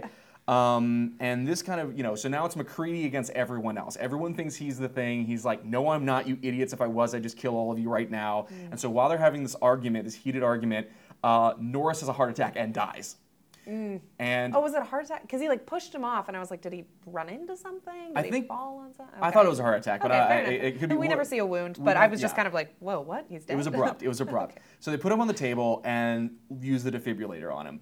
And this is probably the most famous part of the entire movie. So while they're all shouting at each other and there's a person having to be resuscitated, they put the paddles on him, nothing. Put them back on, his chest cavity opens like Jaws and bites off the guy's arms, and all hell breaks loose. That must have been the scene that I've seen from something. Like that is... It's got to be. That was the most like arresting scene in the whole movie. Because that one is like the one that really comes out of nowhere. It's not really telegraphed. It really is just like, whoa, what is this? And it keeps going. And this is exactly what I was talking about at the beginning of the episode. It's like the tension's already high. Everybody's yelling at each other. This guy's got a flamethrower and dynamite over here. And this guy just had a heart attack. And on top of all that, when you're least expecting it, the body transforms into an alien. And it's insane. The other head shoots out of the torso, and then the real head starts like pulling itself off of the body. Like the head is pulling itself off of the body, falls onto the floor, and then rolls over, shoots a tentacle out of its mouth to like wrap around a table leg, and then sprouts these weird long bug legs. So they torch it with a flamethrower, which, is this the part, I've seen this movie so many times, I can't remember. Is this the part where he tries to shoot the flamethrower, but it's like out of gas or something like that? Where it gets a couple of squirts of flame out, and then like nothing happens, and they got to get a second one? That's when they're doing the blood test, because they have the two flamethrowers. Yeah, okay. That's right. That, oh my gosh, just the transformation, and there's so much excellent like model work of like actors' faces, but like contorted into these weird alien and like looking just very like grotesque, and it's so impressive. Yeah. Just so interesting. It's it's like being inside of someone's imagination. Yes. Just wild. It's a total like cosmic horror nightmare scenario, like hellscape creature. But what I was telling you earlier to prep you for this, because I know how you look at movies, was like it's all extreme and looks really gory. But the thing that like clicked with me when I was watching this movie is like, oh no, this alien is not in pain while this is happening necessarily. This alien is just trying to get the hell out of there and survive in any way possible. And the fact that it looks terrifying to us is probably a defense mechanism. Like, it's like a spider. They're more scared of us than we are of them. But no, like that particular scene is so effects heavy, and the effects are so effective and really just impressive looking that it's like every time I watch it, I'm like, how the hell do they do this? Like, it's impossible to imagine a 21-year-old child conceiving of the mechanics of this, let alone the design. Yeah, the mechanic, because it's like the design, you're like, okay, all right, yeah, I can see. Legs and tentacles and a gut mouth. And weird, the gut eats the hands. And I keep losing my train of thought. Yes, that whole scene, disgusting, but so good. Oh man, I really can't think of it. I'm losing it. Anyway, continue on with what you were gonna say.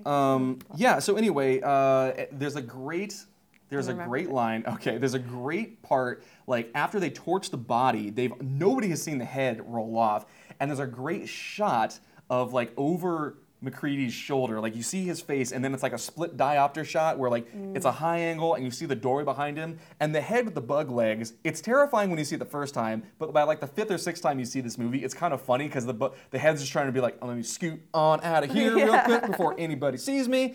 And and then like the one guy, he looks over and he's like, oh, you gotta be fucking kidding. Oh, great use of that. It's like a precision F-bomb strike, and they turn around and they're all just like, are you serious? And then torch the head. And it becomes a spider. It's amazing. Oh, and that was a good one. That was a good use of effects. I was gonna say about your warning me about some of this gore. I think what you originally said was the dogs aren't in pain. Yeah. But also, what we didn't mention in that Blair going crazy scene is he takes an axe to all the dogs. I forgot about that. We don't see it happen. I mean, it's obviously puppets too. Like none of that bothered me. What bothered me the most, what was like the most pulling at my heartstrings, was a couple of the men in the cast just had sad eyes. They did have sad eyes. And it killed me. The guy who tended the dogs had he was sad eyes. Heartbroken, for sure. Oh, and he was so sad. He sees the dogs and like, he doesn't do anything, but like he just has sad eyes. Yeah. And then Gary has sad eyes too, and he like steps down, and the two of them, like anytime anything happened, I was just like, oh, you poor dude. Yeah, oh, you it's sweeties. true. So at this point, they're like, all right, we got to cut straight to the chase here. Let's do this blood test thing. So I can't remember who originally. Very smart. It's a very smart idea. I don't know if I could have thought of that under pressure. I think it was, I can't remember, I want to say it was Blair maybe. It was either Blair or the doc who originally came up with the blood test idea, I think. Well, MacReady's the one who says it. Yeah, and he said something about, because he was like, it came to me when I saw the head because every part of this organism is its own organism. Right. So I think he came up with it, which was I was like, oh, he's smart, because up to this point he'd been kind of in charge and he had delegated a lot. And I was like, okay, so he's not like the mastermind, but he is decisive. Yeah. But then he came up with this idea and it was like, oh, he's smart. Yeah. So, and the idea being, like, we'll draw everyone's blood, and if it is regular human blood, we'll draw everyone's blood and then put like a hot needle in it, like a hot paper clip or whatever into it. And if it's human blood, it won't do anything. But if it's thing blood, it'll act defensively. Mm-hmm. And so nobody knows for sure if it's going to work. But he ties everyone up on the couch in the rec room. And this is a very tense scene. This is one of my favorite scenes in the movie. MacReady's still got his dynamite and his flamethrower. And he tests one person's blood in the Petri dish, puts in the hot paper clip, nothing happens. So he unties that guy, gives him the flamethrower. Mm. So now we got two known people, but we still don't know for a fact that this is working. And he actually didn't test himself yet. He did not test himself. So he knows that he's not a thing. Right. We don't really know he's not a thing. We assume he's not a thing, but and nobody else knows that he's a thing. Exactly. But he doesn't test himself first. Which He does not test himself first, but he does test himself, and he's like, I'm now going to prove what I already know. And he does the test on himself, and nothing happens, and everyone's still skeptical. Like, yeah, bullshit. You must be a thing because there's no way. Blah blah blah. Like, right. Obviously, we haven't seen the test work. Exactly. And so then it's because it's at this point it's Childs played by Keith David, Gary the like Navy guy, the guy who had the revolver who like gives up command, and then Sad Eyes. Yeah, Sad Eyes, and then the kind of burnout stoner guy that we had seen before. Like those are the three guys tied to the couch currently. Yeah, the guy with the great line at the beginning, like, yeah, hey, thanks for thinking about it though. Like, yeah. Anyway, so he tests that guy's blood first, and the blood leaps out of the petri dish and crawls away, basically. Oh. And the guy starts transforming on the couch as he's tied to Gary and Childs, and they're all freaking out. It's amazing. It's like one of the best sustained freak out scenes I've ever seen in a movie, where like Childs and Gary are both trying to scoot as far away from him while tied to him. They're trying to scoot away and they can't. And meanwhile, he's got spaghetti tentacles flapping around and his face starts stretching out. And eventually he fans, right? Yeah. Fans involved. Crazy. But yeah. He busts loose, shoots up to the ceiling, and that's when they try to torch him, which we've already established works. They try to torch him with the flamethrower, but the flamethrower is out of juice. And so they got to get a second flamethrower. Is what they and didn't it attacks Childs, right? Or not Childs, sorry. Who did he untie first? Knowles. It attacks the guy with the roller skate guy. The roller skate guy, yeah. So it attacks him. So the one working flamethrower is now, out of commission because Knowles is attacked, and MacReady's is not working. Right. So. Yeah. So anyway, they ended up dispatching it. I just watched this last night. How did they kill that one? I don't remember now. Didn't the flamethrower end up working? Yeah. Oh, yeah. Because they got the second one. They got the second one and they torch him with that one. But then they ended up doing the blood test on Childs and Gary, and they're both like Childs first, and so we get that great reverse shot of like Childs, Knowles, and MacReady all standing, and then Gary still tied to the couch with his sad eyes. Test his blood, he's good, and then Gary has his one moment of like losing his temper. He's like, "Oh yeah." I'll play the clip in the episode because it's such a good line delivery. It's like, if you guys don't mind, if you gentlemen. I know you've been through a lot. I know you gentlemen have been through a lot, and when you find the time, I'd rather not spend the rest of this winter tied to this fucking couch! He calls him gentleman at one point. I was like, ooh, that's a dad move. And then he just loses it, which is great. Yeah. But anyway, so now at this point, they go to check on Blair. Blair is no longer in the shed. But what they do find in the shed is a big tunnel dug underground that has a spaceship built out of garbage. Yeah. Which sounds like I'm oversimplifying, but that is literally what they find. They find a spaceship built out of garbage that they assume the thing is going to use to leave Antarctica and spread to the rest of the planet Earth. Yes. And this begins they are all sort of resigned to their fate. They accept that they are going to die, but they are going to take the thing down with it. So they destroy the rest of the camp. What were you going to say? And at this point, they had found out, did they find out about the generators now? No, because they're in Blair's, and Childs is staying behind. Well, Childs goes rogue and they lose him. Right. He's run off and they're like, where's Childs? Like, what's he doing? So he kind of disappears, and then the generators get cut off. Right.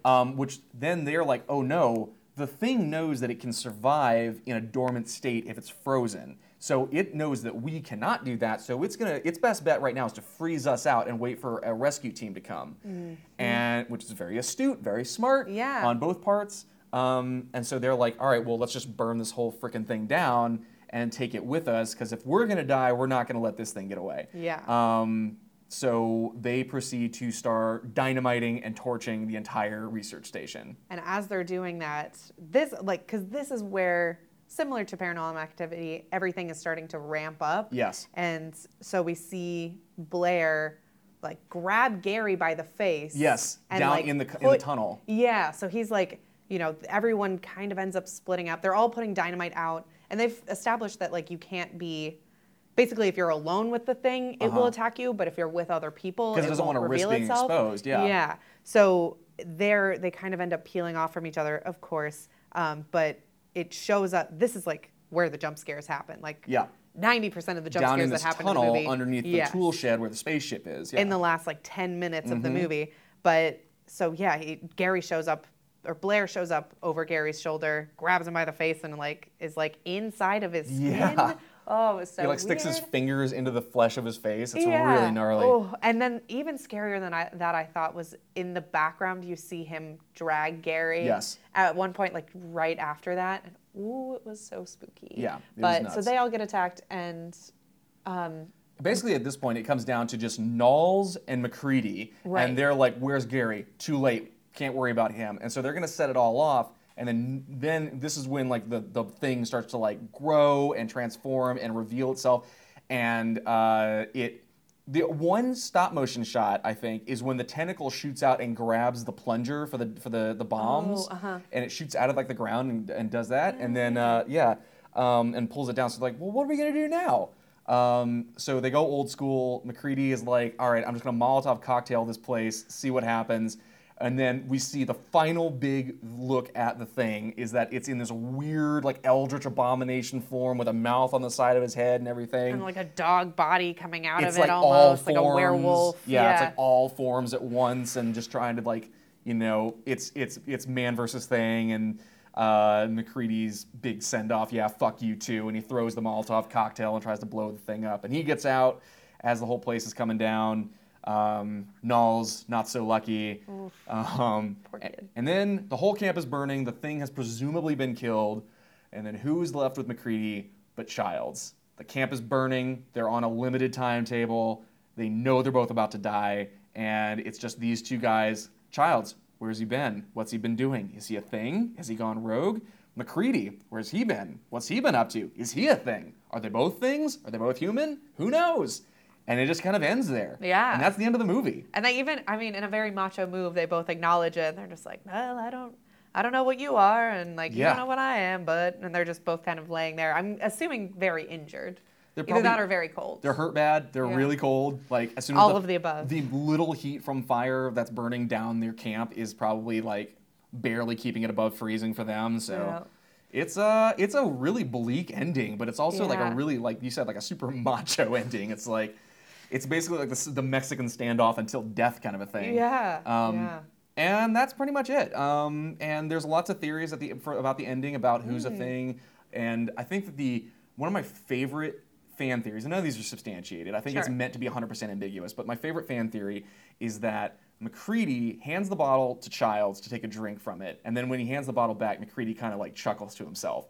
And I think the fan theory is that was one of the Molotov cocktails, and so it's full of like gasoline, but the thing doesn't know what people eat and drink, and so it drank it and didn't react, and MacReady now knows that's not a person, that's an alien. Wow. Okay, I could believe that. Yeah. I did, when he handed the bottle, I was like, that's gonna be poison or something, or like there's something sneaky. This definitely seems like a movie that Reddit has a lot of thoughts about. So I will definitely be deep diving. Yeah, it was a good ending, but I'm sure people have gone full Game of Thrones on it. But yeah, so that's the movie, and like, you know, a couple things I just want to touch on because we're already pretty over time here. But like, I thought it was interesting when I realized that this movie coming out in the early '80s about a bunch of men being paranoid about some kind of thing infecting them. I was like, this could very easily be like read as like kind of an AIDS metaphor. That early '80s time period when it was something that they don't fully understand. They don't know exactly how it transmits, but they know it's affecting men. And it's just like, this is a group of men who don't know who to trust amongst each other. I mean, it's not a perfect one-to-one, but I do think it's kind of an interesting timing for a story like this to be turned into a movie. I think possible to read that for sure. I mean, you know, looks just like us, and like you wouldn't know from the outside. No way to tell until it's too late. Yeah. Oh. Only jumps from one to one when they're alone. I mean, that's a little bit of a stretch, but I think that's a, you know. Fair, yeah. Interesting. Yeah. Yeah, and then also just the fact that throughout this movie, there's lots of very suspicious and unexplained behavior from almost every character, so you really don't know. Like, you get a lot of point of view shots from non-main characters of main characters doing things. I was like, that's really strange. What's he doing out there? Yeah, they don't really explain things that they do a good job of kind of building up the distrust of like why you would believe that anybody could, people are doing inexplicable things, as you're saying, and they don't do a lot of like giving you the explanation why, so that you believe. So yeah, you're just as in the dark as a minor character, like even more so than the major characters. And that's the thing that a lot of movies never do, like before or since. It's like a really unique thing that I think is really effective in this movie, because like you don't really get the point of view of a minor character observing the suspicious behavior of a major character that often. It's kind of cool. Yeah. But yeah, and then also just like one last big thing that I wanted to mention was the beautiful photography by Dean Cundey in this film. Like the photography kind of like it serves the narrative so well that you often don't really notice it. But there's a lot of really cool effects with like colored lighting that is diegetic, like very like blue lighting and orange lighting, and even a little bit of green when MacReady's in his room at the beginning of the movie from the computer screen. But it really adds a lot of good atmosphere, and the way that it kind of gives you the whole camp, the interior from the dog's perspective, from the dog's like low point of view. Really good camera work, and like kind of the longer, very subtle tracking shots of like showing everyone's faces as they kind of shifty-eyed at each other. Really great. I think it's like one of those things that's like, it holds up more on repeat viewings than at the very beginning. Yeah, I think I would totally enjoy watching this one again. It's one of those movies you like get more out of every time you watch it. I can imagine. I would say, yeah. Well, I'm really glad you liked it, actually. I'm surprised. I thought this was one that could go either way. I really did think that you might come back and be like, this was too much. No, it was too much in the perfect way. It was too much in a way that kind of took down the scare factor, because there was so much like interesting to follow and that was going on just visually. And, it was campy in the best way, like in a very enjoyable, interesting to watch way. Yeah, good. I liked it. Yeah, I'm glad you liked it. Well, cool. Any other closing thoughts before we get to your 3-sentence review here? We didn't mention how horrifying it was. The first like real alien attack is on, don't remember his name, but the guy that we see like the long hands and stuff. Yeah. And I mean, besides the dog one, which of course was horrifying, but and he like they walk in the room and he is like completely constricted by the spaghetti, and it's like going in his mouth, and just that was like probably the most effective like use of the puppet and the alien. Like you didn't see too much to feel like, oh, okay, it's getting a little puppety, but it was like there was like horrifying. Like the slithery tentacles, and like he is dead, and this thing is just integrating his body at this point. And his face is just like so like just shocked, and you're not totally sure he's dead. Like I wasn't sure he was dead when you saw that, so it was that was intense. But yeah, overall, a lot of really memorable visuals. Good, yeah. Cool, awesome. Well, without further ado, let's have your 3-sentence review. Yeah. So, where most horror movies are so afraid of crossing from scary to cheesy that they seem to be hiding from the monsters themselves, John Carpenter's The Thing is not afraid to look straight at the action. The bold practical effects that may not pass the Turing test anymore, but they are fun to watch. As, of course, is Kurt Russell in all things. I love Kurt Russell. He's great. He's so good. I mean, we barely talked about him. Yeah, I know. And it was so funny watching this, because this is the first like young Kurt Russell thing I've watched in a while. And I have been watching, I feel like Wyatt Russell has been showing up in a lot of stuff. And I was watching Lodge 49. Check it out. 49. It's a good show. Yeah, and it was just so wild to watch like young Kurt Russell and be like, oh my God. Like they have the same face and hair, just in different colors. But they're both great. Yeah, absolutely. Yeah, I'm a big fan of Wyatt personally, and love ragging on one of our coworkers for being a carbon copy clone of Wyatt Russell, in my opinion. Yeah. Okay, good. I'm glad someone's. Yeah, no, for sure. I've mentioned that to him many times. And he knows who he knows. Oh yeah. He embraces it. He should. I mean, he's not a bad person to look like. He said he might come to our office Christmas party dressed as MacReady from The Thing. Amazing. Which would be maybe great. Our Halloween party, not our Christmas party. Halloween party. Whatever. Anyway. Oh, that'd be good. Yeah, that'd be pretty cool. Really pretty cool. Sweet, awesome. Well, that's gonna pretty much bring us to the end of our 2019 Halloween special.